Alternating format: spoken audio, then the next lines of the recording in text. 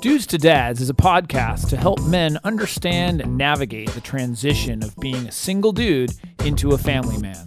How do we make sense of it all? Well, we probably won't be able to, but let's go ahead and have some fun trying.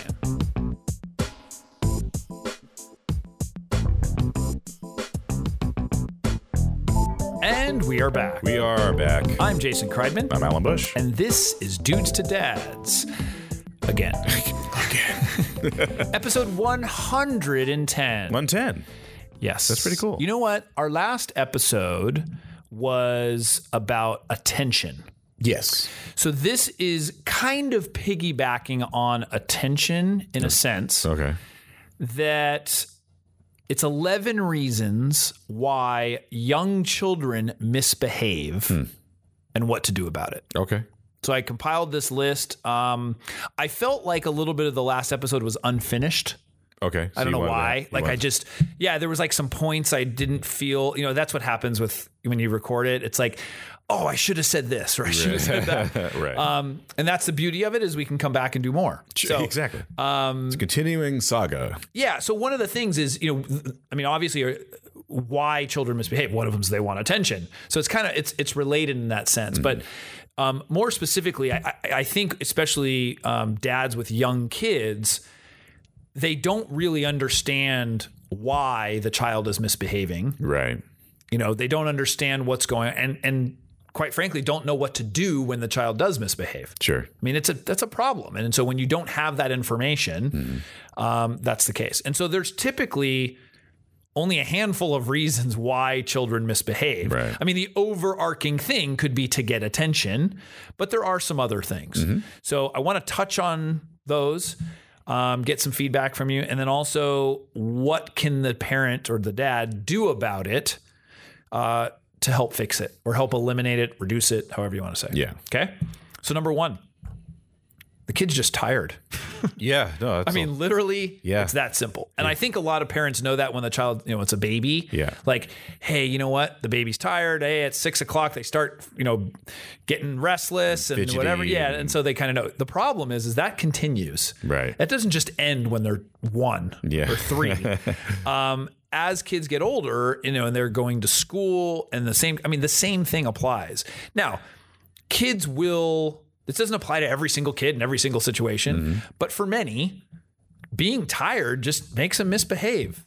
We get grumpy and they're totally grumpy. So what do they do? Just make them go to bed or, get on a better schedule. Yeah. That's something too, is like when and I see it, it's like we have a bedtime, stuff happens where you don't get to bed, you can feel it the next day, especially if it's accumulative. I mean, it's like 2 or 3 days that happens. It's like, for sure there's something going on. And then, by the late afternoon, you're like, whoa, okay, they're going to go to bed early tonight. Right. So that can happen. That's kind of an obvious one. A second one, they want to assert their independence or control. Okay. So as a child begins, I'd say 3, 4 into 5, they start becoming defiant. You say the word no, they don't care. Right. And all they're doing is challenging and trying to control the situation. They want to start understanding their independence. And this happens, so I've heard, even like at an accelerated rate when they're teenagers. Oh, right. Because that's when they really want to be independent. Yeah, and that's when hormones start kicking in. So they're going to, the natural propensity to want to rebel is augmented by these hormones that are telling them to do things. Yes. So an answer to that is to give the child choices. So that's what happens is they want to have control. So what you do is you give them multiple choices that you're okay with all the answers, and so what'll happen is instead of saying, get upstairs, and the child says no, you say, would you like to go upstairs like a cheetah or a turtle? Right. We've said that. That's with a smaller child, but then those choices become even greater, when the child is a little bit older and you say you say, hey, you need to do your homework. Okay. Well, and they're like, no. That's not an option. Would you like to do your homework on the kitchen table or up in your room at your desk? Yeah. it's strange and it sounds a little weird, but it's true. Like it still allows them to make a decision. Right. And that's what they want. They want the choice. They want to be able to be in control. And when you give them options and you give them choices. Now, smart kids or smart aleck kids will sometimes say, well, I don't like any of those options. What about plan B? Plan C. You have to stick to your guns and say, well, those are the options. And then it becomes a little bit of an issue. And that happens. Right. They'll say, well, I don't like any of those. We'll say, well, those are the options right now. So and you just repeat it, or you don't even say, you don't even have to say those are the options. You just repeat it again. Cheetah, turtle, cheetah, turtle, cheetah, turtle. I mean, I can keep going. It's something you gotta stick with. Yeah. Number 3, they really don't understand the rules. So they can be misbehaving. They just really don't understand that you're not supposed to be talking right now. Yeah. I mean, sometimes you just got to educate them as to nobody told them the proper etiquette. Yeah, I didn't know that. Right. So you got to be sure to explain. I'm 4. I don't have a lot of experience in this world. Right. So we, in our family too, like we post rules, like these are the family rules, and they're all in a positive way, pretty much. It's not like, things like what not to do. It's what to do. Yeah. So be loving, be, all this stuff. And it's like, well, is hitting on there? Because you're not. That's not on the list. Well, I can't make a rule for everything in the universe. Right. But they start to understand rules. In fact, I was thinking of writing a book called 1,000 Times. And the subtitle is like... It's just 1,000 things. That's how many, that's how many times you have to tell your kids to do something before they begin to understand it. Yeah. Literally 1,000. 3 years, every day. Maybe Bart Simpson writing on the chalkboard. Right. They'll then kind of get the concept. Sure. So... understanding it's one thing to hear it. It's another thing to kind of understand it and do that. So, maybe you have to post rules. Maybe you have to really explain it, whatever. But that's a reason that they're going to misbehave is they just don't know. Yeah. They don't know. So number 4, they're bored. Mm-hmm. So what'll happen is they'll misbehave to get attention, to make it exciting, whatever. And basically they're just really bored. Sure. So a way to combat that is to... our tendency as parents is to provide solutions for them.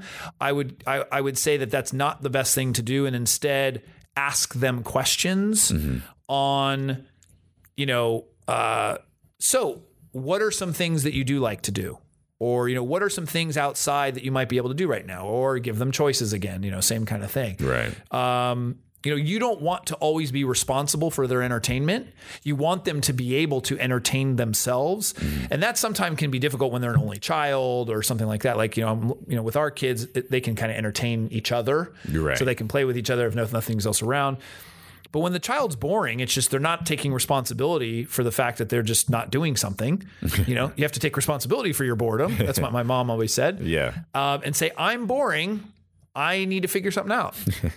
I need to entertain myself. Yeah. And so that's something that you can help foster that by saying, hey, well, what about these choices? But you don't want to always be the person doing that. You want them to be able to entertain themselves. So that isn't often, a reason why they might misbehave is it's boredom. Yeah. And that's pretty exciting to misbehave. So. Number 5, and this kind of goes along with the rules, but which you had touched on is just number 5, they just lack skills. Mm-hmm. So unlike understanding rules, they just don't know what to do. So, when they're young, maybe their brain hasn't developed that part yet. Sure. They just haven't had enough practice. Like I'm like, hey, I'm 4. I haven't been doing this very long. I haven't been alive very long. So our job and solution there is teach them what they need to know. Yeah. And if they just lack the skill to be able to handle it and they're misbehaving, it could be out of frustration. Sure. Just not knowing what to do. That could be frustration. It's just, be empathetic and saying, hey, I can see that's frustrating for you. Let's figure it out. Yeah. Let's figure it out together, and I'll show you what you need to do. So that's something. Number 6, can't relate to this one at all. Your expectations are too high. Right. Yeah. As we both laugh. Yes. You're questioning, like, is this normal child behavior? Or do I have completely unrealistic expectations that my 2-year-old should be sitting quiet in a restaurant? You're right. Exactly. You mean they don't sit quiet in a restaurant? I didn't know that. So having unrealistic expectations, for sure that's an issue. Answer there, easy one.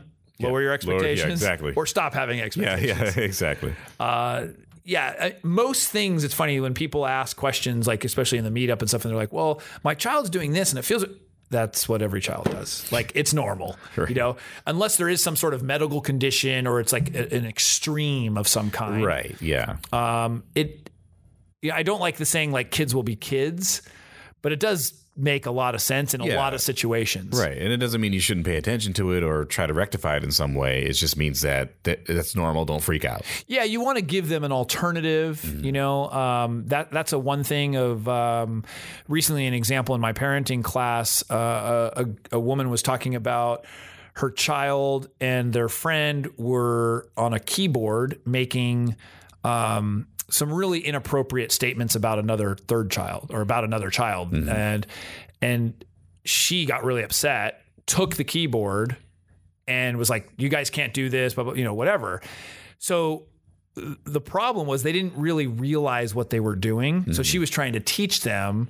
And so collectively, everybody was coming up with solutions and things like that. And so one of the solutions was maybe provide, because they thought it was really funny to say these mean things. Yeah.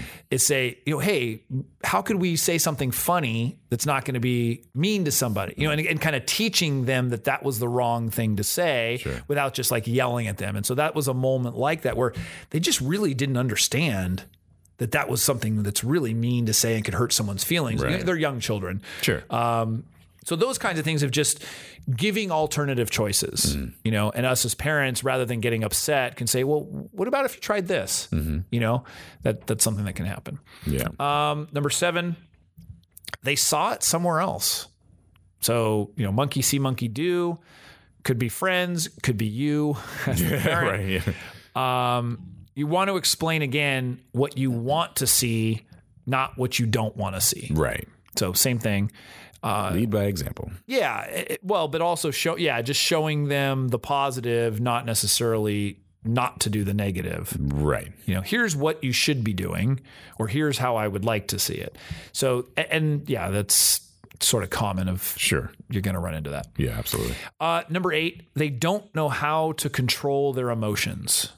Very common. Totally common with kids. Yeah, kid's going to act up. They really don't know how to act or how to feel when they might be angry, sad, whatever. They don't know how to control it or channel it. Regulate it. Yeah. They don't have a barometer. They just express. Yeah. And that's, you know, especially with like really little kids, like babies, it's super happy or just crying and they don't know what to do. Like, I don't know what's going on. I'm upset for some reason. And then as they get older, they understand certain behaviors, but they're still trying to test things out, trying to figure out where the extremes are. Yeah. So important things you can do in those kind of situations is teaching them how to calm themselves. You know, one technique I was taught was, smell the flower, blow out the candle, which is like, you know, breathing in, smelling the flower, breathing out, blow out the candle. And so I was teaching my children how to do that. And so, yeah, hey, you breathe, or, you know, another thing was grabbing your shirt really tight instead of hitting somebody, you know, you're grabbing onto your shirt. Cause you want to make sure that they understand that emotions are okay. Yeah. That you don't want to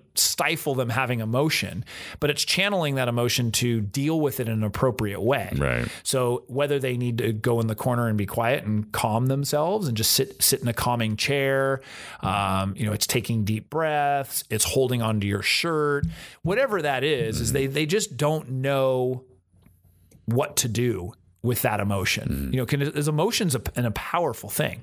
Right. So teaching them good ways to channel it is important. Right. So number 9, they're hungry. That's another one. Yeah. Or as we say in our house, hangry. Hangry. Yeah. Been hearing that a lot. Yeah. You're so hungry, you're angry. Yeah. And that's a real one too. Blood sugar low, however it is. Yeah. It goes right up there with the tired thing. Yeah. Especially with the kids. So you want to make sure that they're eating snacks if they need them, you know, appropriate. You know, just don't go too long without food.